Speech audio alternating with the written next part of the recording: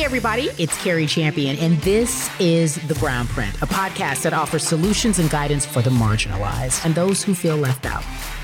These discussions will act as a guide to mentor those in need of direction and also to inspire those who feel hopeless.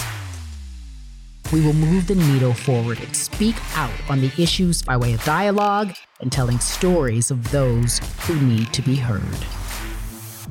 When you see Uncle Clifford, who does identify with the she and her pronouns, being non-binary and gender fluid, it opens up the space for conversation for us to just know more about each other. Nicco Annan is an acclaimed actor, dancer, and choreographer, best known for his portrayal of Uncle Clifford on the Starz drama series P-Valley. He's a strong advocate for the LGBTQIA community and is a part of a conversation happening right now about gender in Hollywood. We had an eye-opening conversation about gender, the roles that he looks for, and not just in Hollywood, but as a Black man in a community that sometimes just doesn't understand him. Sit back, relax, and enjoy this version of The Brown Print and Nicco Annan.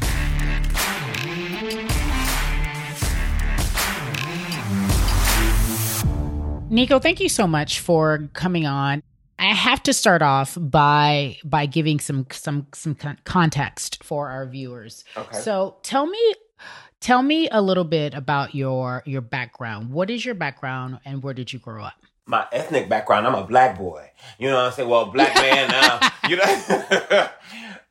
But I'm originally from Detroit. I'm a Motor City baby. You know, my dad is from Ghana and my mom was born in the South, you know, and part of the migration came on up to the Midwest. That was root there. And from Detroit, just growing up, I left. I went to Cass Tech. You know, that's a popular high school in Detroit. Most folks know. You know, Carrie, like, I don't know what that is. So, okay, whatever.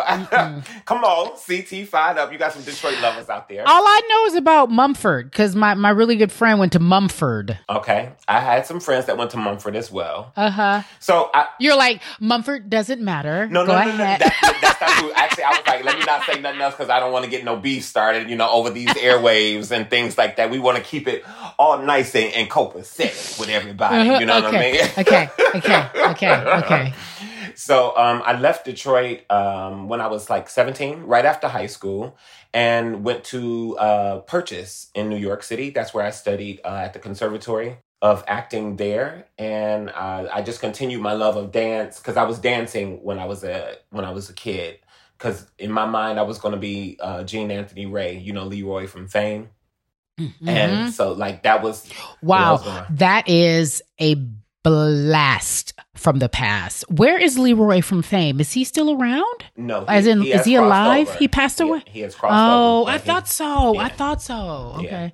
Yeah. Wow. Okay. But you remember. Oh, yeah. Listen. You remember that name. It works hard. It starts here. I don't know. Give me it's Fame. If that's what you want. Okay, this has nothing to do with the podcast, but guys, there you go. So the reason why I asked this, Nicco, is because this podcast really talks a bit about trajectory and where people have come from and where they are and where they see themselves and their contribution.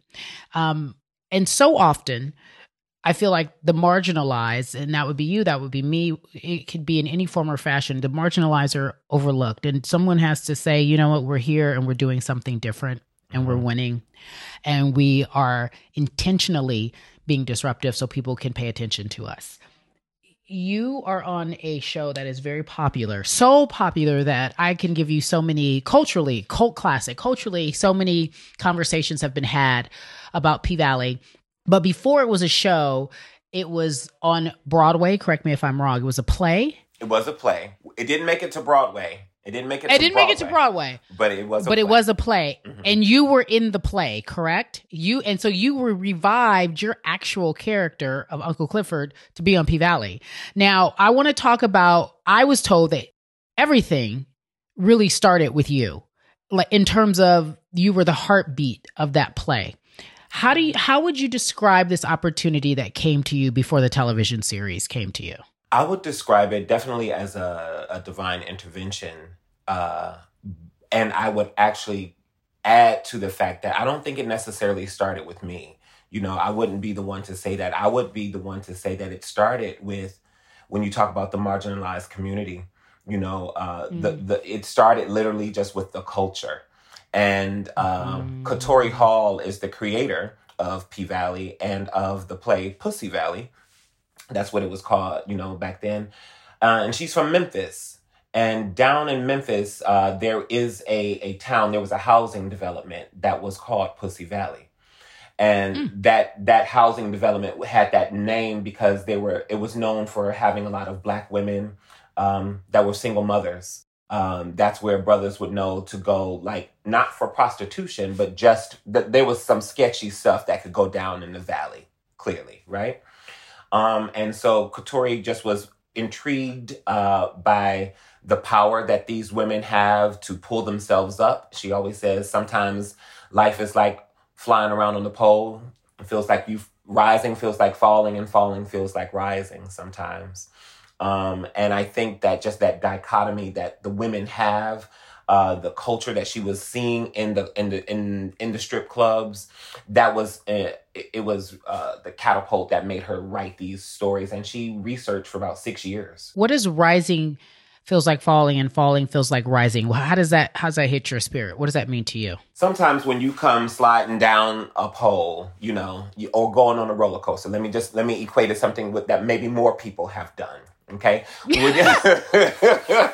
When you ride the roller coaster, when you're going up, it's like, oh my God, is this ever going to end? Like, oh, this is taking so long. This is taking so long. And then you get to the top and the sound stops. And there's this like hush. And you're like, I'm here. I'm doing it. And then you go down on the deep and it's like going fast, fast, fast. And you're on this exhilarating ride, right? So I think that sometimes that can be how life is. When is it going to be my turn?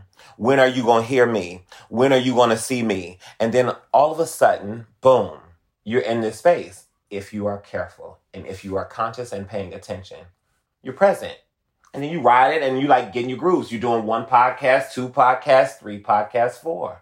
20, 30, 50. Come on, it's called an empire. She has an empire now. I'm building. I think it's interesting because we have, depending on where you live or how you grew up, or even what part of the world you live in, there's so much shame associated with being a dancer, or being an exotic dancer, being a stripper, being whatever. People will be like, But what you have been able to do, and this is when I'll go back to the play, there's so much empowerment. It's powerful. Why is that? Because we are.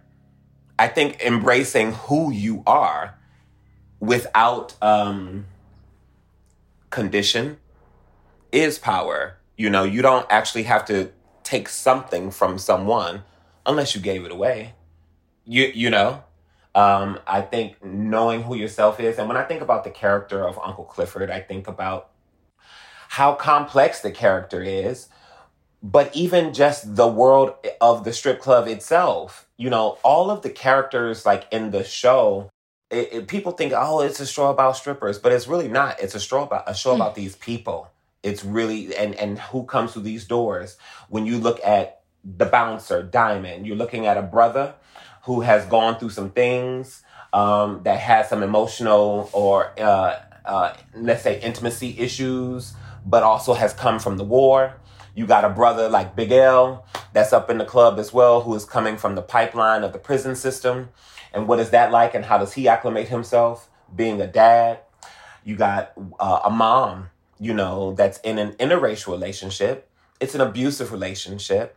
What is the colorism that's going on with her? Like, we are complex. So just because you work at a bank don't mean that you're any better than someone that works at the club or the doctor's office. You know what I mean? I'm just saying. Yeah. Alcoholics are our doctors too. There you go. As you sip tea, I'm just saying. Everyone has an issue. Everyone has a cross to bear. Your job does not make you immune to that. You mentioned the Great Migration. Your mom came to Detroit from the Great Migration. I've been hearing a lot about that lately. I don't know if it's trendy. I don't know if it's the theme in which a lot of shows are being made on. I just think of that so often. I hear it so often. Mm-hmm. And you mention labels or nothing because you've taken it back. You have empowered yourself. You're openly gay. Talk to me about growing up. Did you know you were gay when you were a kid right away? And were you openly gay? Or did you have to arrive to a point where you talked about it and were free? I've known I was gay as long as I knew my name. And it was not something that I had to, quote unquote, speak about. I wasn't,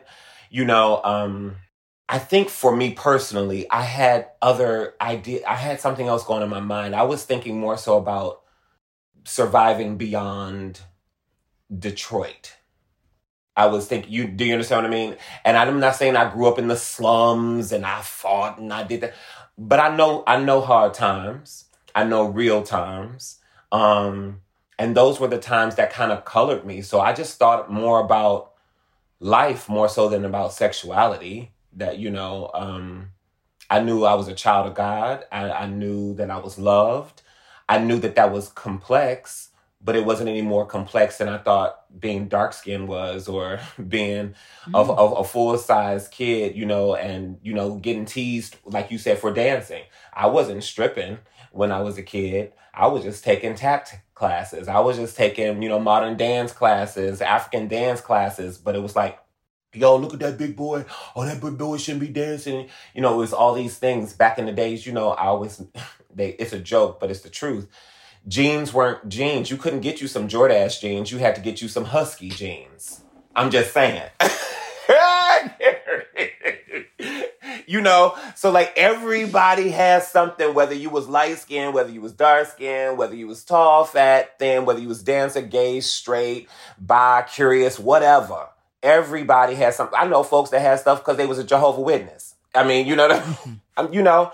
So, you choose your battles, but you also define yourself. And I feel like life is about that journey, You talk about that with so much elegance and ease, but it's not easy. It's not easy. I already know, because I'm speaking just from, no matter, and I'm not talking about the financial aspect of it, growing up hard, having hard times, but your journey to be where you are today had some ups and downs. I forget my pole reference. When you're going up, it feels like you're falling down. When you're falling down, you're going up. So when you are a kid in Detroit, and you're coming into your own, and you know that you are getting out of Detroit, you know that there's more past Detroit, and you know that you have something special. What age were you when you knew that you had something special and there was something more?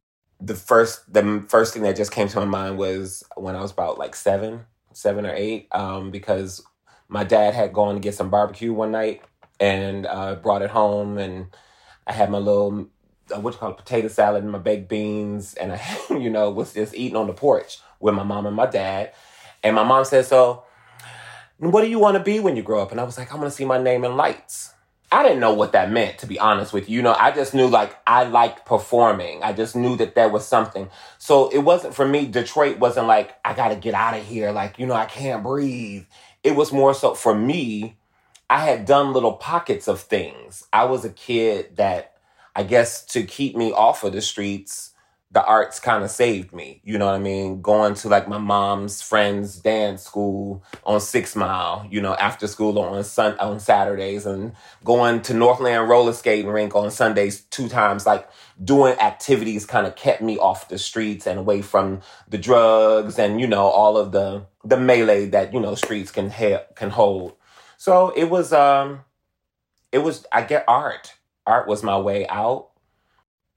And I don't know if yeah, it may sound elegant or whatever, but it definitely, I don't remember it being an elegant process. It definitely, I got my ass beat, girl. You know what I mean?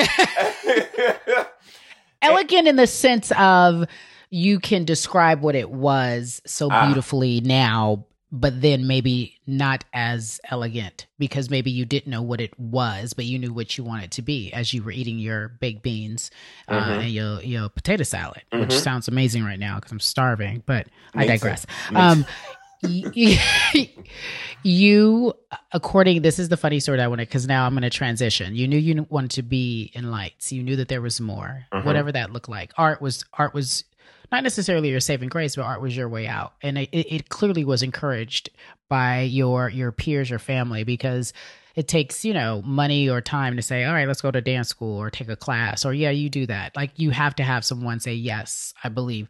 Who were your yeses growing up? Who were the people that encouraged you, that knew that you had a talent?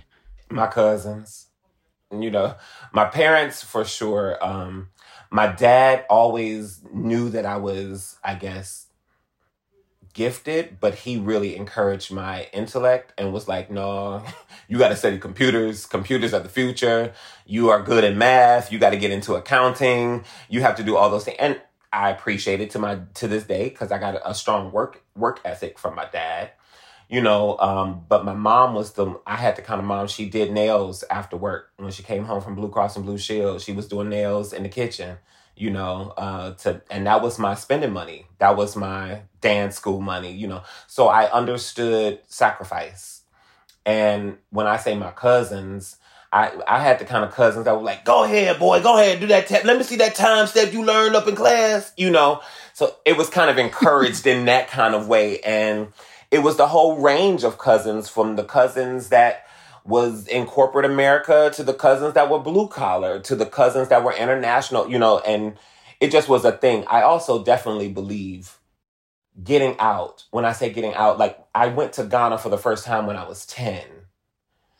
So I think, honestly, you asking this question, I'm talking, traveling and seeing other people that literally looked like me, even with the gap, you know what I'm saying?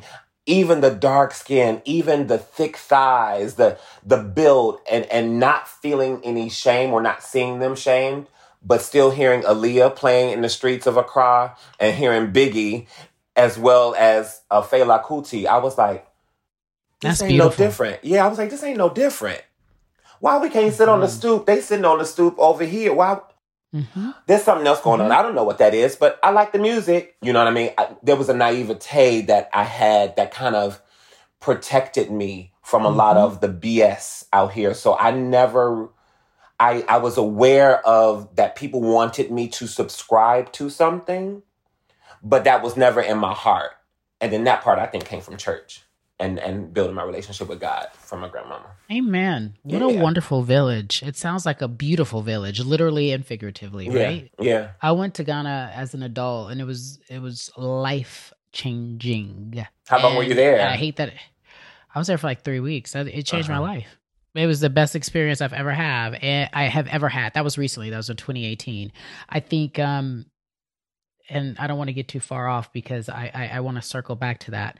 But now, as you have all this beauty and all this insight and all this encouragement to be who you are, and obviously, as we mentioned before, tough times too, your name is going to be in lights. When did the acting bug hit you? Because you was dancing already. You know how we do. Black folks stay dancing. Like, I remember my mama come in here and show me that new dance, and we be in the living room while they eating Friday fish fry, and we be, That's right, with a little spaghetti. Did you have some spaghetti with it? Is spaghetti a side dish, or should we not get into that right now? Is it a side dish or is it a main dish? I can go with both. I go with side. I go with side. Okay, it is. That's how you feel. But that's how I feel. It is a side. But you can have it as a main. You can if it's a baked spaghetti. See, because I burn. So if it's a baked spaghetti, you got me. I slapped my computer down because I'm mad at you because you said it was baked, and I don't want to talk anymore.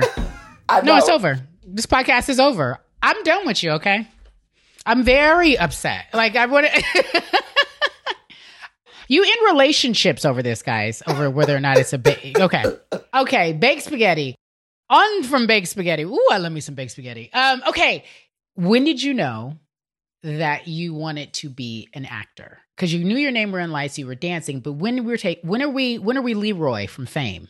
When did that all come about? Well, we're Leroy and Fame. I want to say in my mind, in my world, in the what was it, 8th grade or whatever, when Batman came out with Kim. What was her name? Bass singer. Thank you. Yes. Yes, that one, that version. Okay. Yeah, when that came out, and there was a dance that my modern dance teacher, Sonia something, I forget her last name, but she had choreographed this dance, and I came on out giving you jazz hands and hit these passes, and I was just center stage. I was my solo, and then give you a hip whack and say, "Boom, boom, Vicky Vale." Yeah, so like that. So that was in my mind when I had arrived. And that was not the truth. But I think a real pivotal moment, honestly, for me, for real, was around junior year of high school. So I was in dance workshop in my high school, and I would do all city dance, Michigan Youth Arts Festival and all that stuff. And I was also acting at the time. And I saw two things happen. One, my dance teacher brought a hearing impaired dance troupe to the school for performance. I'm in Detroit. How often do you think you see a hearing impaired dance troupe, a modern dance troupe come? Not often. And so seeing them, I was really marveled because they were not only good, I felt them, but I was like, how are they all in beat and they can't hear? It was through the subwoofers, through the vibration on the floor. And that is a part of how they felt each other. So not only just their energy, but the physical feeling that just awakened like spidey senses for me. And then I went to an audition for Ailey 2. Ailey 2 is the sub company or the junior company of Alvin Ailey. And it was a regional audition. I wasn't in New York City, so it wasn't like major, but I went, and one of the teachers or the instructors were like, you have some technique, but you really need to work on your body. You need to condition your body. Again, remember, I was a plus size kid. So I went on this spree on the slim fast situation, trying to get my body to conform to what other people said a concert dancer's body is supposed to be. And it just didn't work. And I was like, I'm doing everything they say you should be doing, but it's not working. And I said, Nicco, are you going to act or are you going to dance? And I thought, well, dance will always be a part of my life because it's been around since I was a kid. My daddy from Africa. I love a drum. It's in my soul. Let me learn how to tell story. Let me learn how to truly craft story. And in that moment, that's when I decided that I wanted to go to school for acting versus going to pursue what I thought was going to be a concert dance career. All of that to then say I'm studying acting, and then my itch for choreography and dance still is in the ether. And then choreography gigs keep coming to me that go beyond just coming up with a number in the garage for your cousin's talent show, then working on, so-and-so that's working on, that sign. She got her record label, first little contract. Go do her performance at Shane Park, for the Summer Jam series. And then that led to more and more, and then doing plays, choreographing, and all of this stuff. So it was just a wheel. So I felt like I wasn't supposed to get small because I was supposed to be more. I was supposed to be bigger. Real talk. Listen, everybody got a different size cup, Carrie. Everybody's cup is not the same. So you have to use your portion and do what you got. Now, you may have a concentrated thimble, and I have a diluted, mixing bowl portion. But, they may equal out. I do write notes. You gave me, okay. All right. Good for me. All right. I wasn't supposed to be small because I was supposed to be bigger. That's correct. Oh, you talking. Listen. You are correct. You preaching to me. Okay. So, as an actor, we know how difficult it is. I live here in LA. I don't know. Are you in New York or LA? I'm in LA now. Okay. And you know how tough it is. Mm-hmm. It is not easy. You are more familiar with no's than you are yes, and it just takes a certain resilience to continue on. When you get your big break, what is it? What does it look like? What do we call the big break? Like, do we call P Valley the big break, or do we call like being able to sustain yourself doing your job the big break. That's what I call the big break. But That's I don't know what you call. That's what I call the big break. When I no longer live check to check, I was like, oh, well, hello, I made it. I got money in the bank. I'm good. Now, it's not. It didn't have to be a lot, but it's a lifestyle that says I am being paid for what I love to do, and I no longer have to hustle for a side gig. Yeah. But I'm also tell you that changes because when I was living in New York, so left Detroit, lived in New York all those years, I got to a place in New York where I was in that space of, I guess I've made it. Right. And then I hit a moment and I was like, I want more. We always want more. I want more. But for me, it was like, I just wanted a different lifestyle. And I didn't want to enter my 40s in the same space that I was in my 30s. Cause it was a good space. Look, I was good. I had my little, in New York City, I had my own parking space. I had my central air, my 2-bedroom apartment, like some central, physical things. But I also was like, I don't want to be 60 years old still doing certain things that I'm doing now. Fair. And Fair. So Fair. When I came out to Los Angeles in 2013, it literally was, some people say the turning point or leap of faith because I did not have a job out here. I did not have any representation. I did not have a project that brought me here. I was like, okay, I bought me a one-way ticket on Virgin Air, whatever, and came on out here. And here I am. Hustle, hard work. You know what I'm saying? It. Yeah. I love it. I'm inspired. This is exactly what this podcast is about, inspiring. We go from the play to a TV series. I don't know why you had to audition for Uncle Clifford. You already know you had to do it, but tell me that transition. You get P-Valley. You are known to the world. Not to the world, but you're known. It's mainstream. It's very, I equate it to when I got my job at ESPN. I had been doing it for 15 years. I had been a local news reporter forever, but then I now am doing it on a national level, a national stage, if you will. You get P-Valley, you re-audition it for Uncle Clifford. You bring in so much to it. And you get it, which you should have gotten it. I don't even know why you had to audition, but listen, I don't know nothing about no. I mean, I have thoughts on that. I have thoughts on why I had to audition. Give me your thoughts. Well, on one, the first thought was, y'all gonna try to, Hollywood, we're gonna try in my mind to Hollywood it, glamorize it and take away all that gutter.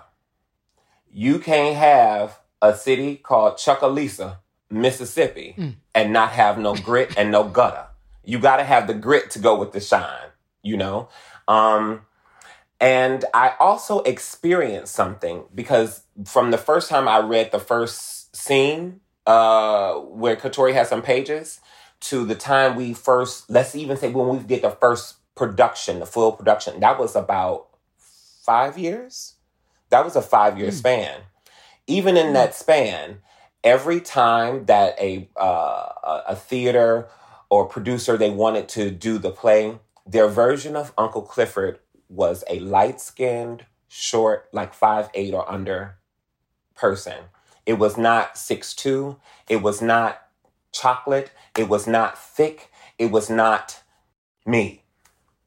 It was not. Until I spoke.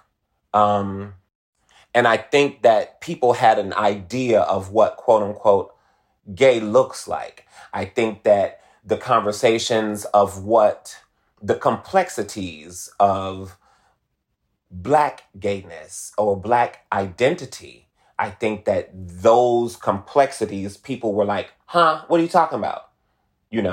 So sometimes you just got to show people. So I had no issue auditioning because I was like, just don't fuck this up because this is too important. What does Hollywood what is a world that is not familiar with the gay community? What do they think Black gay looks like? Oh, I think they're familiar with the gay life, but it's traditionally from a white gaze. I think that sometimes, to be honest, how I experience it, because I think it's so different for every person, right? But as a gay man myself, anybody that had issue with my gayness was either trying to sleep with me or did not know what was going on in the streets. We all They shooting out here. They shooting you if you straight, you a thug, you gay, you short, you ashy, or you moisturized. They shooting. They trying to take us down. You know what I mean? So my world was not consistent. And I think I would say on an average, most Black and brown LGBTQ plus IA people, their lives are not motivated by their sexuality or their orientation primarily. What does that mean? You're going to see my skin before you see who I sleep with. You're going to see my size and be intimidated or attracted or whatever by that before you say, oh, I wonder if. Do you understand what I'm saying? But when, I think that my people, they can see all the obstacles. They can see all of the what do you call them? Stripes. I think that people can see what you're carrying, what's on your heart, I wonder. And and just like most people who don't speak eloquently or too much about nothing they don't know about, right? Mm-hmm. I am happy you are here to talk to me on the Brown Print and I don't claim to be an expert on the community. Like, I don't know. So that's why I ask. When I say why, it's because I legitimately don't know and I need an education. And I hate when people speak on things they know nothing about. Mm-hmm. It drives me insane. Mm-hmm. And I can watch the show and say, he did an amazing job. And I don't think past just, you're amazing as Uncle Clifford. You say the club, you do what needs to be done to make sure everybody's taken care of. Do you feel a responsibility, an obligation, a need to speak on behalf of the gay community in this series, in this role, in life, now that you are known, now that you have a platform that is nationally known? Mm-hmm. No. I feel the need to continue to speak for myself. And I think in doing so, I will represent another branch of the community. I think that I will shine some light on some other aspects. I think people are familiar with drag queens. I think people are getting more awareness when we talk about our trans brothers and sisters and even understanding that. I think that even with the character of Uncle Clifford, understanding the area of, or the identity of being non-binary, right? I think that is something that's different, that people are like, huh? How are you? Wait, why you got all this hair and you got this beard? Wait, what's going on? Why don't you just do one or the other? And it's like, well, I'm just doing me. The same reason why she got her mustache. Do you understand? I'm just... Although I've been lasering my mustache and my beard and it refuses to go away. But go ahead. I know, I'm picking up what you're putting down. Yeah, I'm serious. Absolutely. Non-binary. I love that. I love it. I think that you are a part of groundbreaking television. I think there are other shows that are becoming that were posed. I can think of a bunch of shows, and I know you don't even want to go back to the show. Look, take it back to fame, if you will. Come on. But you are part of something, and when you're a part of something, you don't really know how revolutionary it is, but you are a part of something that is revolutionary, and and I hate to sound like those people who get so surprised that we can speak well, but you just have such an elegant way of describing it that is thought-provoking, and that forces whomever is listening to you, I mean really listening to you and watching you act, to want to embrace and enjoy and thoroughly understand the character and the man that is Nicco. Thank you. Do you bring yourself to this role? Are you and Uncle Clifford in any ways similar? We are in some ways. I think as an actor, I bring myself to every role that I play, parts of it, and the parts that are applicable. I think that Uncle Clifford and Nicco kind of go together in a lot of spaces of, one, how they love. I am a person that is a ride or die, you know what I mean? And once you cross me, like, it's done. But if we in each other's good graces, I got you. You know what I'm saying? Grits is groceries. Here you go, 2 scoops. You know what I'm saying? That's how I roll. And I don't know where that comes from. It just really is how I've always been. Uncle Clifford is also a dancer. That's a love, and how the whole strip club, the shake joint, as grandmother Loretta Devine would say, because in the story, it used to be a juke joint when she owned it, and now that it's been passed on to me, it's a strip club or a shake joint.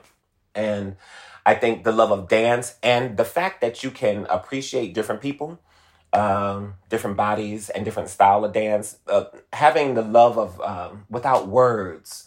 It's like when you go to another country and you don't speak the language, but you're seeing clogging, and you're like, yo, that look like tap dancing. Oh, yo, that look like juking. That look like jitting in Detroit. In Memphis it's juking, in Detroit it's jitting. It's different names, but a similar type of thing. So I think that love of dance is a way that we both can communicate. So yeah, there are some similarities. It's interesting that in my adult age, people are like, oh, you're such a masculine presenting man. And I'm like, okay. Like, whereas when I was younger, it was like, oh my gosh, you're so effeminate. You got to calm down. You need to, simmer your fire, do all this thing. I think I think that a lot of that is a part of representation. Seeing different types of people, different types of LGBTQ people or characters even on screen, hearing the different stories, that level of representation, it changes. I'm not no different than brother Walker that's at your church. You know what I mean? Mm-hmm. And for some people, that's not what, quote unquote, that's not a gay man. I ain't living on nobody's low, okay? I ain't trying to trick not Nan's sister. And I have had sisters that I've been like, oh my gosh, you look beautiful today. And give all this attitude. I'm like, oh, wait, baby girl. I'm on the other team. I was just really letting you know that you look good. Yeah. But I think sometimes that can confuse people for whatever reason. But I think that's also people being blind and in their own way. 2 questions in one, a journalism no. But as we wrap, 2 questions in one. I apologize. We wrapping already? Time flew. I'm going to take your phone number. We hanging out. I'm going to meet you for dinner. You got vaccinated? Come on. Yes, I have. Come on. Everybody calling me today talking about something. You all right? You got the Johnson & Johnson. No, you okay? I'm like, Lord. Listen, just make sure you exercise so you won't get any blood clots. What advice are you giving someone who comes to you and says, I want to do what you do, or help me, teach me your ways? And then what advice would you give them? That's one question. What advice would you give them? I say, go inside. You all. My first thing that I always say is, what have you been told? Because what you have been told, whether you are spiritual, whether you are reading some books and being very analytical with your journey, whatever you have been told, you got to listen to that, because that will let you know how much you will sacrifice, how much you will put into this. If you are being told, I want to do this for fame or for some type of notoriety, you will do just that. You will, quote unquote, sell out. You will, people say like, oh, it's another black man in a wig, blah, blah, blah, blah, blah. But you could tell that ain't why I did this. You could tell that ain't why I did it. So don't even come to me with that bull. You understand? You can tell that when there's a word that was put into me to do what I do. When I played this role, I stopped following certain things on social media. I did not watch certain things on TV because I did not want to be influenced. I thought about all those things back in, what was it, Kim Cattrall and Meshach Taylor in Hollywood. Mannequin, when he played Hollywood in Mannequin. I thought about where the world was then, when I was that age, and where we are now. I thought about, there are a lot of people who will put a wig on for a joke and a punchline, but I know a lot of other people that do it because that's who they really are. And I wanted to tap into that truth, So do what has been placed on your heart. If you are doing it for the truth, you got more sacrificing. If you're doing it for fame, notoriety, or for numbers, you're doing it for that. Or if you're like, I just want to try it out. And as soon as you get a no, or someone says something that may hurt your feelings, and you're like, that hurt too much, I'm out. I can't do it. I don't have enough tough skin. You'll be able to last. Takes away the anguish. Where can people find you? Upcoming projects? What are you working on? Right now, I'm just finishing choreographing the 3rd season of All American. Myself and my business partner, Rhapsody James. So, come on, shoulders. Hit her with the shoulders. Yeah. Because that's the only dancing I chair dancing with shoulders is all I can give you. I don't know anything else other than that. That's only excusable if you have on cute shoes. Okay, if you have, if you wear some flip flops and you giving me some shoulders, we're gonna have a conversation, Carrie. Okay. No spaghetti for you. No side spaghetti, nothing. You have read me today. First of all, I love All American. That's a whole nother thing. But what else can people watch? That's great. Anything else? That's enough. But I'm saying if there's anything else that you want to promote here. I mean, there's some things that are definitely coming up this summer. You know, we've been on hiatus for P-Valley. So 2020 has been a doozy. But in 2021, you got a family reunion on Netflix. I got some episodes on there for this season that's coming out. And maybe I'll make an appearance on, a little legendary situation on HBO Max, Okay, then talk about it. Yeah, so some things. You are a pleasure. And listen, congrats on all your success. But more importantly, congrats on your humility and your down-to-earthness, because that is hard to keep in this world. Thank you. Nicco Annan, actor, dancer, choreographer. His message today was special, and I had a couple of takeaways. I always have takeaways, as we do, but I wanted to leave you all with this. The entire time that I was interviewing him, the entire time that I watched him share his story and then listened as well, what I noticed was an overwhelming sense of self-assuredness, and I'll explain that in certain details. He said the advice that he would give to someone is know your internal voice, meaning listen to that voice. It tells you why you do what you do. He leads as a man who happens to be gay, who happens to be Black. All of those labels that we put on people to understand who they are really don't matter. I mean, to me, labeling someone is a lazy way of making you feel comfortable with whom you're interacting with. And every time I tried to go there and have that conversation, he sort of smirked and laughed, and he's like, okay, well, yeah, I am gay, but I don't lead with that. I am a Black man. Yes. And I look like a Black man, but what I am is an artist. What I am is a dancer, a choreographer. I know who I am and why I'm here, and I live through that vessel, that work. And to me, that is so special. When people who are put in situations to perform, to have platforms to be big instead of playing small, as he said, they are here for a reason. And I don't know what that reason is, but with him specifically, it felt as if not only was he here to represent, but he was here to teach. And today, that was a lesson. So my big takeaway from him was being self-assured, knowing why you are here, knowing your purpose. And by the way, that could take a lifetime to find out. But he was so elegant in describing it. And it made me feel like I needed to pull my chair up and listen to learn.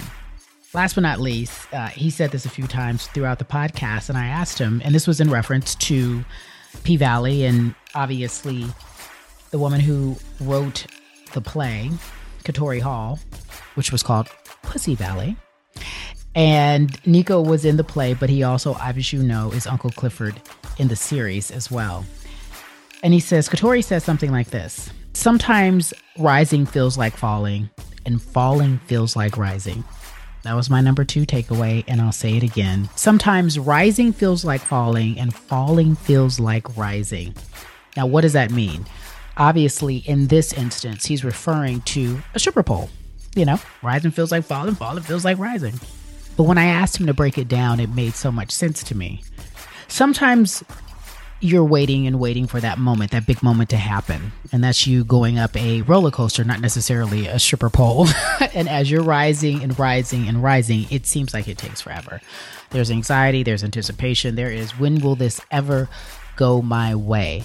But you're rising. And then when you fall, you're like, I've arrived. when you fall from that triple pole, when you fall from the roller coaster, you're enjoying that moment, that quick 10-second plunge because it's so exhilarating. That feels like rising. And I just thought to myself, there have been so many instances, especially in my life, where I felt like I was rising, but falling, but rising. I mean, just take a moment and let that digest. In short, you could be in the middle of something magnificent. That is the journey. That is the growing process. And you never really can appreciate it. But it's happening right now as we speak, as you listen to this podcast. And then, as everything seems awful, not necessarily what you want it to be, you, my friend, are arriving.